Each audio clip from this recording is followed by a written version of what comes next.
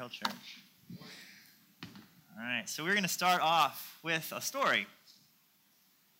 All right, so when I was 10 years old, my older brother, discovered a blackberry bush about 15 minutes from our house.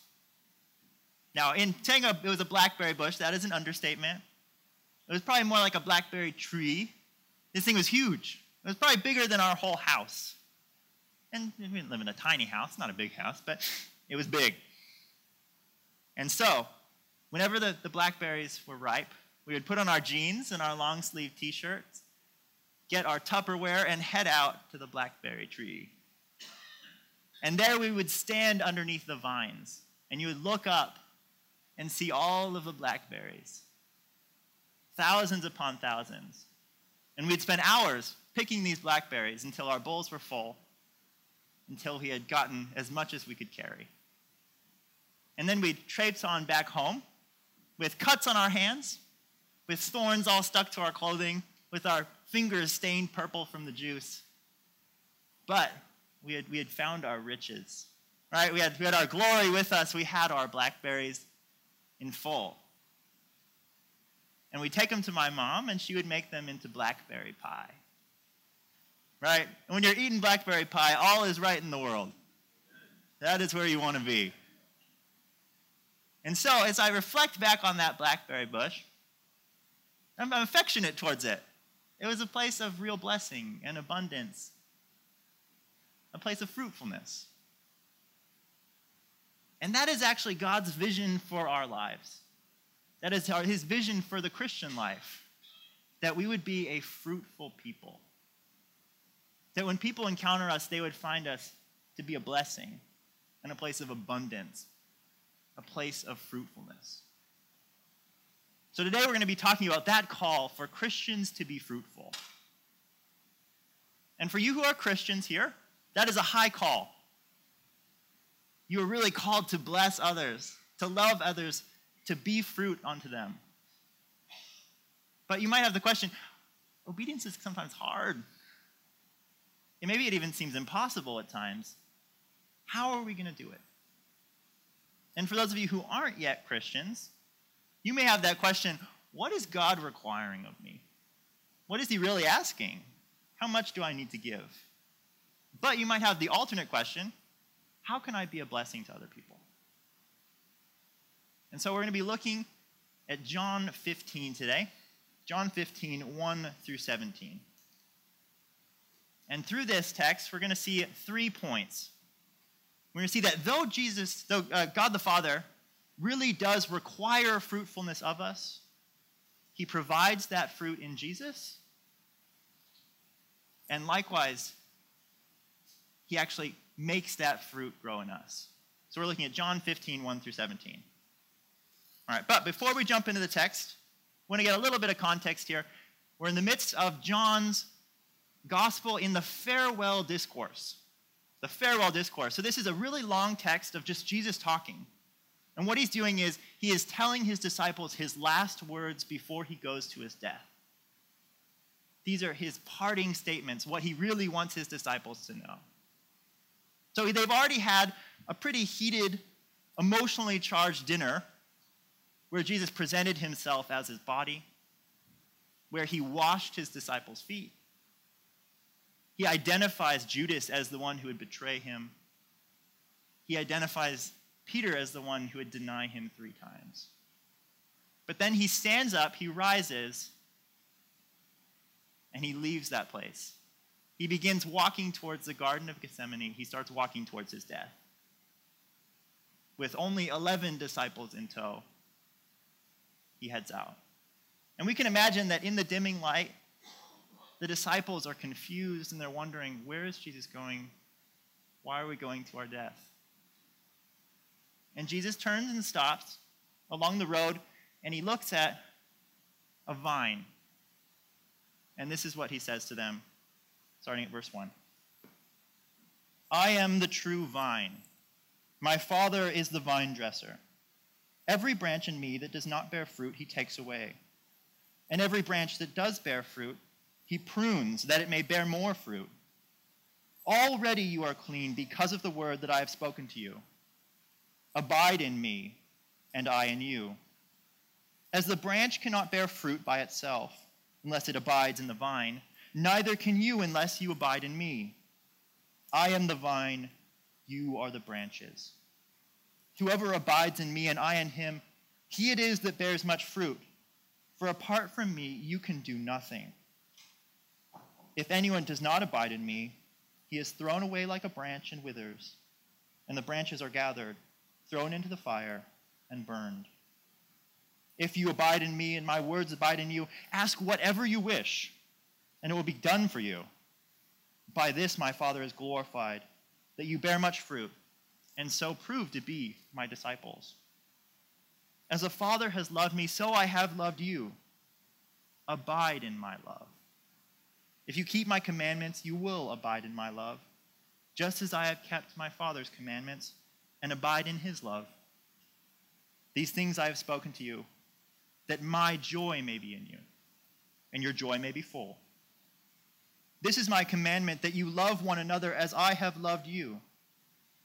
Greater love has no one than this, that someone lay his life down for his friends. And you are my friends if you do what I command you. No longer do I call you servants, for the servant does not know what his master is doing, but I have called you friends. For all that I have heard from my Father I have made known to you. You did not choose me, but I chose you and appointed you, that you should go and bear fruit, and that your fruit should abide, so that whatever you ask in the name of the Father, he may give it to you. These things I command you, so that you will love one another. Let's pray. Father, may we come to know Jesus as the true vine. Would you teach us? Would you help us? Would you guide us into truth? Fill us with the Spirit that we may understand your word. In Christ we pray. All right, so the first thing that we see here is that all too clearly, the Father expects fruitfulness. You can't get around that in the text. When Jesus says he is the true vine and my Father is the vine dresser, what's going through the disciples' minds? What image comes to mind immediately? Well, these are first century Jews, so they're going to think of their first century Jewish understanding, and they already have a picture of what the vine is. Where do we see the vine? Quiet over there, Tim. Hypothetical questions. So we see the vine. We see the vine in actually a few places. Places like Isaiah 5 or Psalm 80. This is an image of Israel. So the people of God are actually called the vine of God. He chooses his vine, and then he plants them in this lush and protected garden that they may bear fruit for the whole of the world. And yet these passages talk about how Israel does not yield fruit. They either yield nothing or they yield wild, sour, and bitter fruit. And because of that, God judges them. And he stops caring for them. And the result is that these vineyard walls are broken down. Wild beasts ravage the garden, and the vine is left to wither and to die. So, when these disciples hear about the vine, they're thinking of an image of condemnation and of judgment against Israel. God expects fruitfulness. He expects it, and he requires it. So much so that he can be called the demanding vine dresser, and he makes sure that every branch bears fruit. Look at verse 2. It says how he is the vine dresser. Every branch in me that does not bear fruit, the Father removes. And even those that don't bear fruit, they are pruned so that they may bear more and more fruit. He is not content until we are as fruitful as possible. Come on, Mark. Anyway. All right, so we're called to bear fruit. When the Father thinks of the Christian life, he expects it to be one of fruitfulness. All right, so what do we mean by that? fruitfulness. It may seem a little abstract. In this passage, it actually specifies. So in verse 10, it equates being fruitful as keeping the commandments of God, keeping the commandments of Jesus. And there's actually one specific command in mind. It's not just general commands. He's very specific that it is to love one another as I have loved you. That is the fruitfulness that Jesus has in mind. We are called to obey such that we love one another as Jesus has loved us. That is the call. That is Jesus' final charge to his disciples. That's what he wants to communicate to them. He's reinforcing the second commandment here, that you may love your neighbor as yourself. But he takes it one step further. It's not just loving you as you would love, it's to love as Jesus would love. To love with the sacrificial love of Christ. So what does that mean for us? That simply means we are called to love one another as Christ has loved us. We can try to get around that, and we try to downplay that. We do that in a couple different ways. We might do that by saying, oh, well, just focus on the heart. We don't need to be about the fruit. Just focus on the content of my heart. My heart is really what matters. Now, that's actually true in a sense. It's true in a sense, not fully, though. Because while the heart matters, our hearts are deceptive. And our hearts will confuse us. And that's why God focuses actually on the fruit, not specifically on the heart. Because we can say that we love the poor. But what's going to say we love the poor more than our pocketbook? That's going to say what our hearts really think about the poor. And our schedule is going to say how much we love spending time with our family more than our mouths might. And how much time you've actually spent in prayer, that's what's going to determine if you really love spending time with Jesus. There's no way around that. Those are just the facts. And that's convicting because we can't fake it. If you prayed this week, you prayed this week. If you didn't, you didn't. And we can say as much as we want about our hearts, but those are the facts. So God, yes, he does focus on our actions because he knows that talk can be cheap. But actions are expensive. They cost energy and time and effort. So he focuses on our efforts, on our fruit, not so that he can ignore the heart, but so he can actually reveal to us what our heart is actually thinking and feeling and saying. But we might also say, well, fruit doesn't really matter because I'm saved by grace. Why do I need to focus on this fruit? I'll just focus on Christ. And that's where we have to ask ourselves, why do we downplay the fruit? Why do we downplay the fruitfulness? And why does God seem to be emphasizing it here? Why does Jesus say that this is his final call? Why does he make it such a big deal?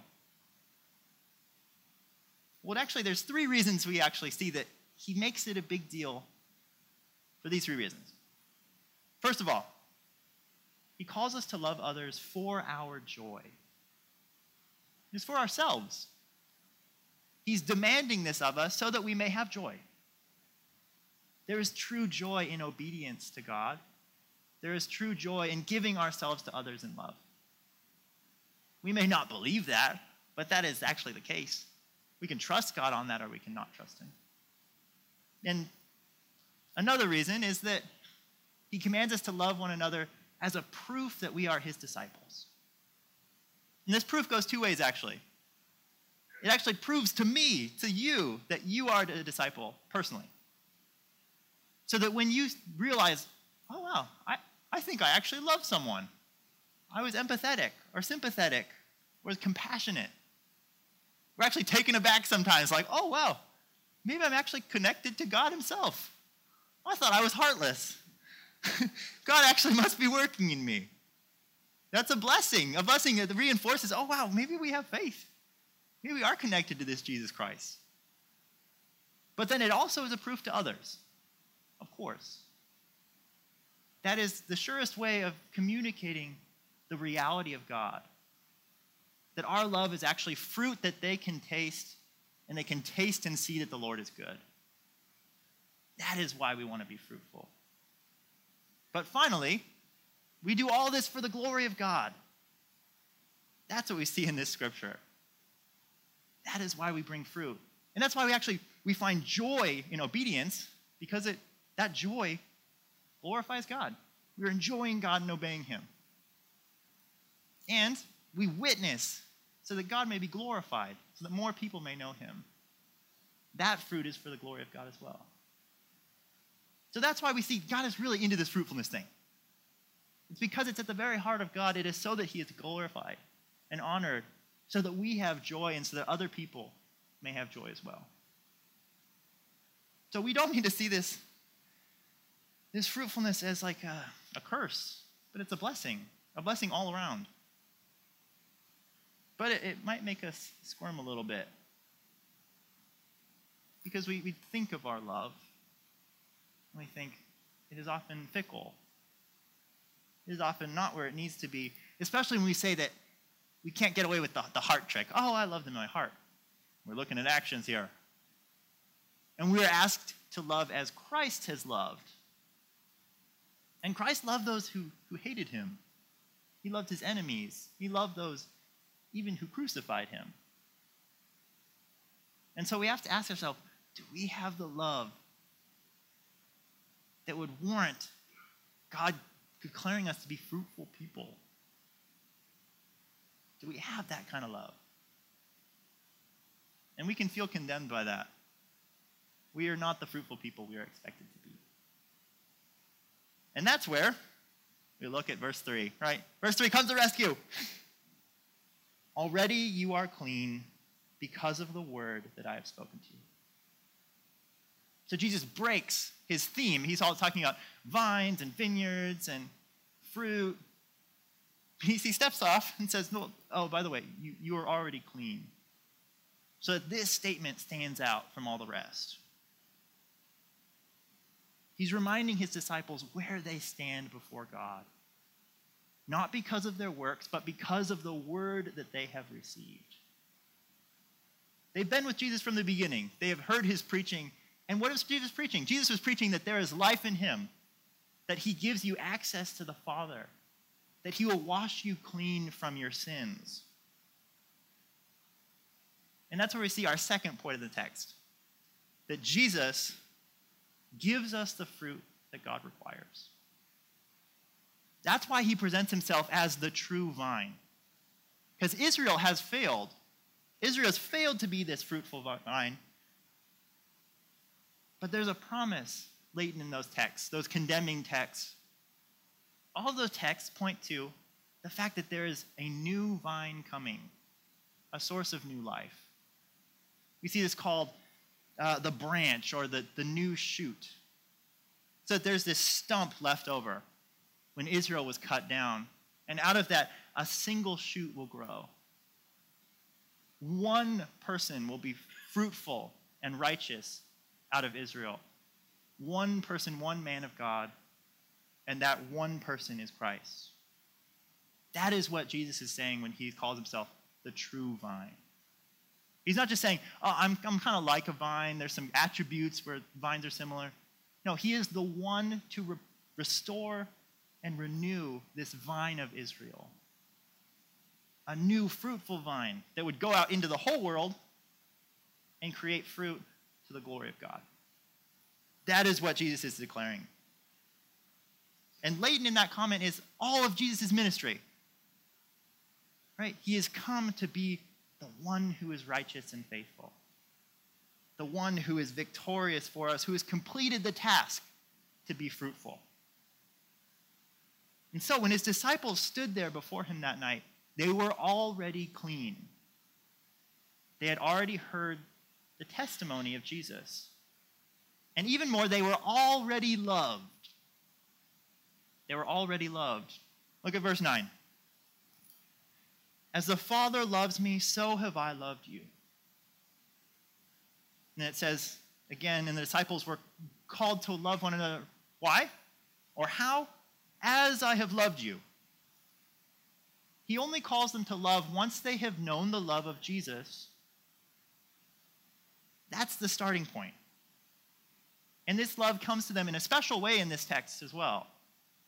So they've spent all their time following Jesus, walking behind him, and then he turns and says, by the way, you are my beloved friend. Though I am God, I have chosen you as my friend. Look at verse 13. Greater love has no one than this, that someone lay down his life for his friends. You are my friends if you do what I command you. No longer do I call you servants, for the servant does not know what his master is doing. But I have called you friends. For all that I've heard from my Father I have made known to you. You did not choose me, but I chose you. So as their discipler, Jesus has given his life metaphorically to his people. But on the cross, he will climactically give his life to them. Fully and truly, literally. So on the one hand, Jesus came to be the perfect and true Israel that they had failed to be. He had satisfied God's demand for love and for righteousness. But he had another task to do. He had to complete the demand for justice as well. He had to wither and die. He had to be killed for his people's fruitlessness. They stood condemned because of that. And so he was cut off. He was left all alone, and he was abandoned to his enemies. So that was the plan. That was Jesus' plan for his disciples, and they understood that. They had received that from him, and in understanding that, they had become the very friends of Jesus. So only then does Jesus call us to love others. Once they have known the love that has come to them, dwelt among them, died for them, and risen to life for them. It's in that context that he calls them to love.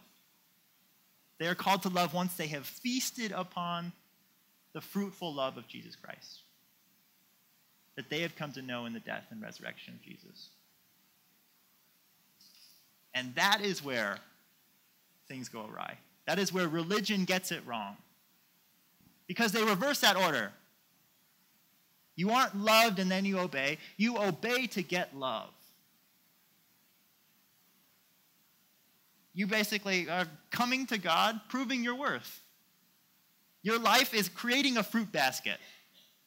And when you get to heaven, you're going to present him with that fruit basket, and he's either going to let you into heaven or not. Now, what is the nature of that kind of obedience, that kind of striving? That's where you get your sour fruit, your bitter fruit. Because in the end, obedience like that, it's always self-centered. It's so that you can get what you want, so you can get heaven.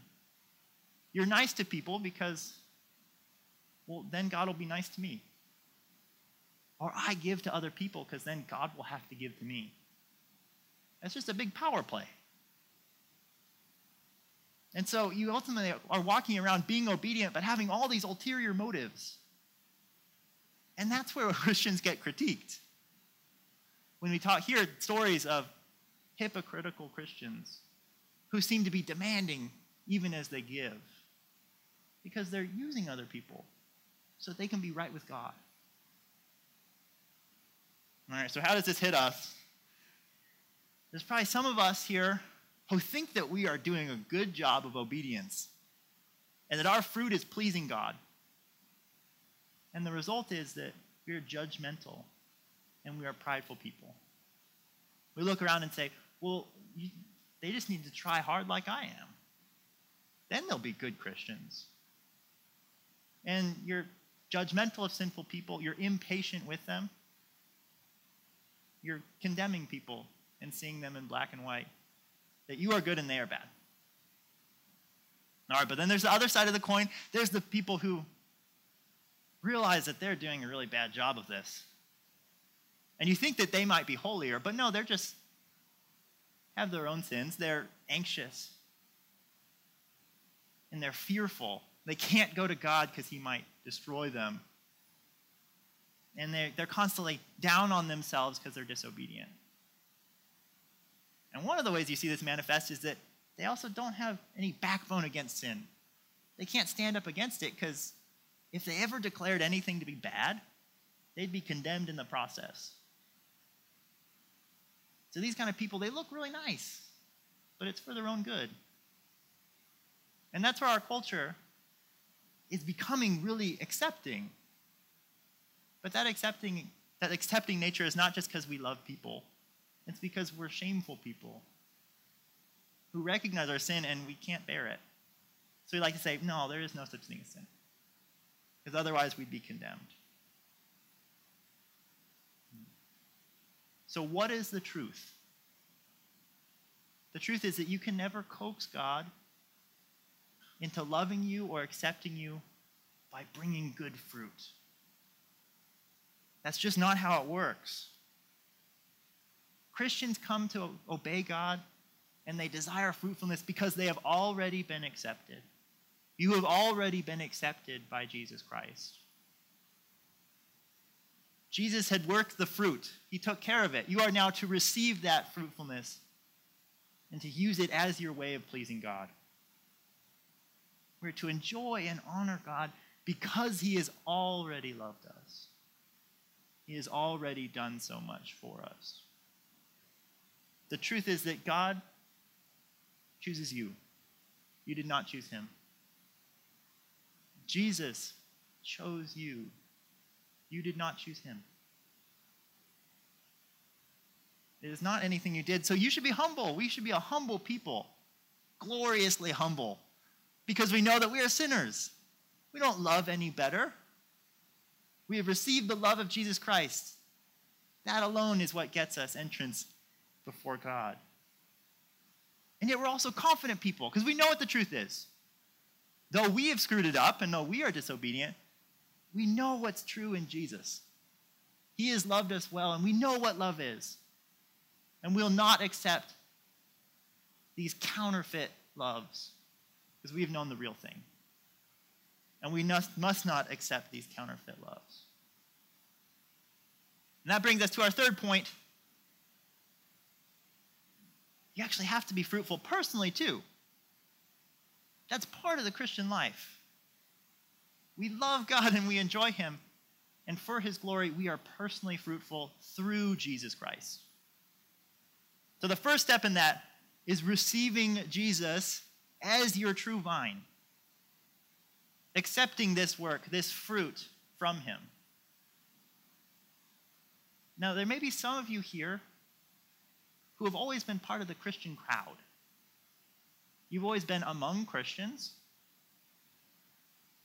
But maybe like Judas Iscariot, you've kind of just been part of the crowd but never really understood.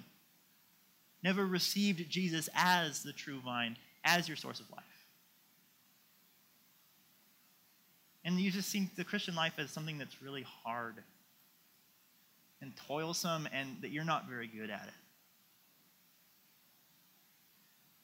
My encouragement would be to receive the work of Jesus. Receive his fruitfulness so you can stop working. You can be done and recognize that you are accepted by God already, right now, here and now, and be free from that. Once you've done that, there's a second step. You are to abide in Christ. To abide in Christ. To abide in Christ's love. Now, what does that mean? We don't use that word abide very much. It just means to stay there. Stay in his love. Stay in Christ. Remain there. Live there. Dwell there. Be there. That is where we are to stay. And that's where, if anyone, even our hearts condemn us and say, no, you need to be better to be accepted by Jesus. No, we fight against that. That is not true.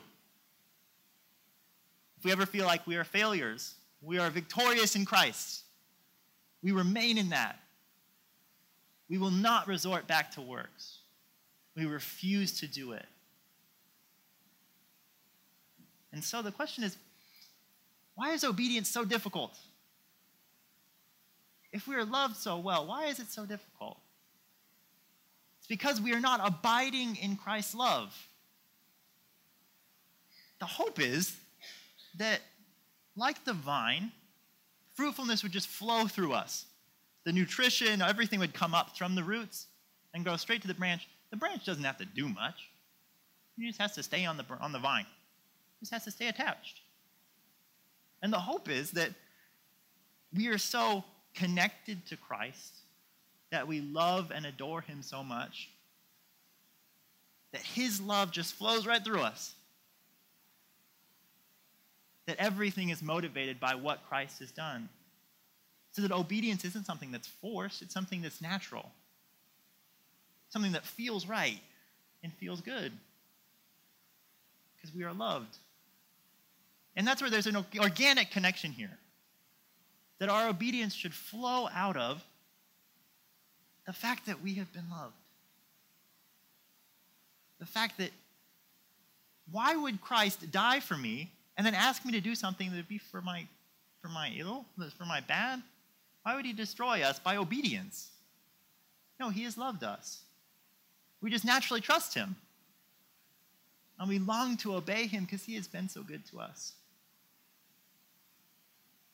We don't focus on the obedience, we focus on what Christ has done. And the obedience follows, it flows through us. And so then we ask the question, how do we do that? How do we abide? All right, first step, we need to read the word. This passage talks about the word dwelling in us. We abide in his word. The question is, do we read our Bibles? You don't have anything more important going on. Really, this is the most important thing. You need to abide in Christ. And it's not about working harder. We work really hard to get our obedience, but we're not abiding. Now that might mean carving out some time. And carving out like real hardcore time that is not going to be interrupted. For you moms, that might mean your husbands relieving you of your duty for a while, letting the kids kind of, dad will survive, but he needs to give the mom some time with the scriptures to find life in them. It might look like turning off the news or the game. It might look like getting up earlier, but we need to make that time. I think we expect that time to kind of magically come about, but no, it's hard. It doesn't just magically come out. Time will be filled. And we need to make time for what is truly important, to abide in Jesus. And here's my warning, though. The scripture can be distracting, and it can be hard to read. So what are we trying to do? We're using scripture to remember what Jesus has done for us.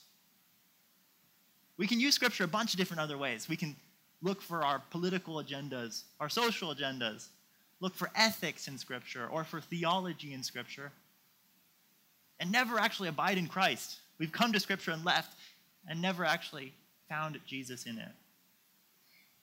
Find Jesus in the scripture, and obedience will come alongside. Fruitfulness will come alongside. The glory of God will come.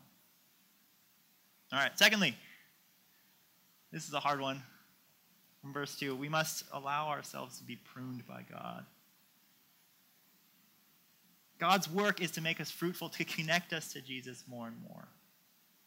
So you need to be people who are ready to be pruned, and who in that pain and that suffering move towards Jesus, to find him and move towards him and to love him more. That's why what we talked about last week, talked about how when Jesus takes away the things that we want, he is trying to give us more of himself. Too often he takes away the things we want, and then we just sit there, withering, disconnected from the vine. We need to run back to Jesus. That is why we are suffering. And finally, we are called to pray. We have this really odd promise here. Twice, right? That if you're truly abiding, God will give you whatever you ask for in prayer. Now, that's not a trick to get $1 million, right? No, it shows that your desires will be so shaped that you'll ask for the things that God actually wants to give you. Things like wisdom and obedience. Things like humility. Be careful with that one, right? We pray for humility. That's a dangerous one. God is often far too eager to give us humility. We might ask for opportunities to share the faith. But ultimately, we pray that we might know the love of Jesus. We might know what he did for us and truly value it. All right, so here's your charge. Abide in Christ. Abide in Christ so you may have the joy of being a friend of Jesus. Abide in Christ so that others may see your fruit and may taste the very goodness of God. Abide in Christ so that God may be glorified. Let us go and be the very goodness and blessing of God, to be that fruitful vine for the sake of the world. Connect yourself to the true and living vine, Jesus Christ.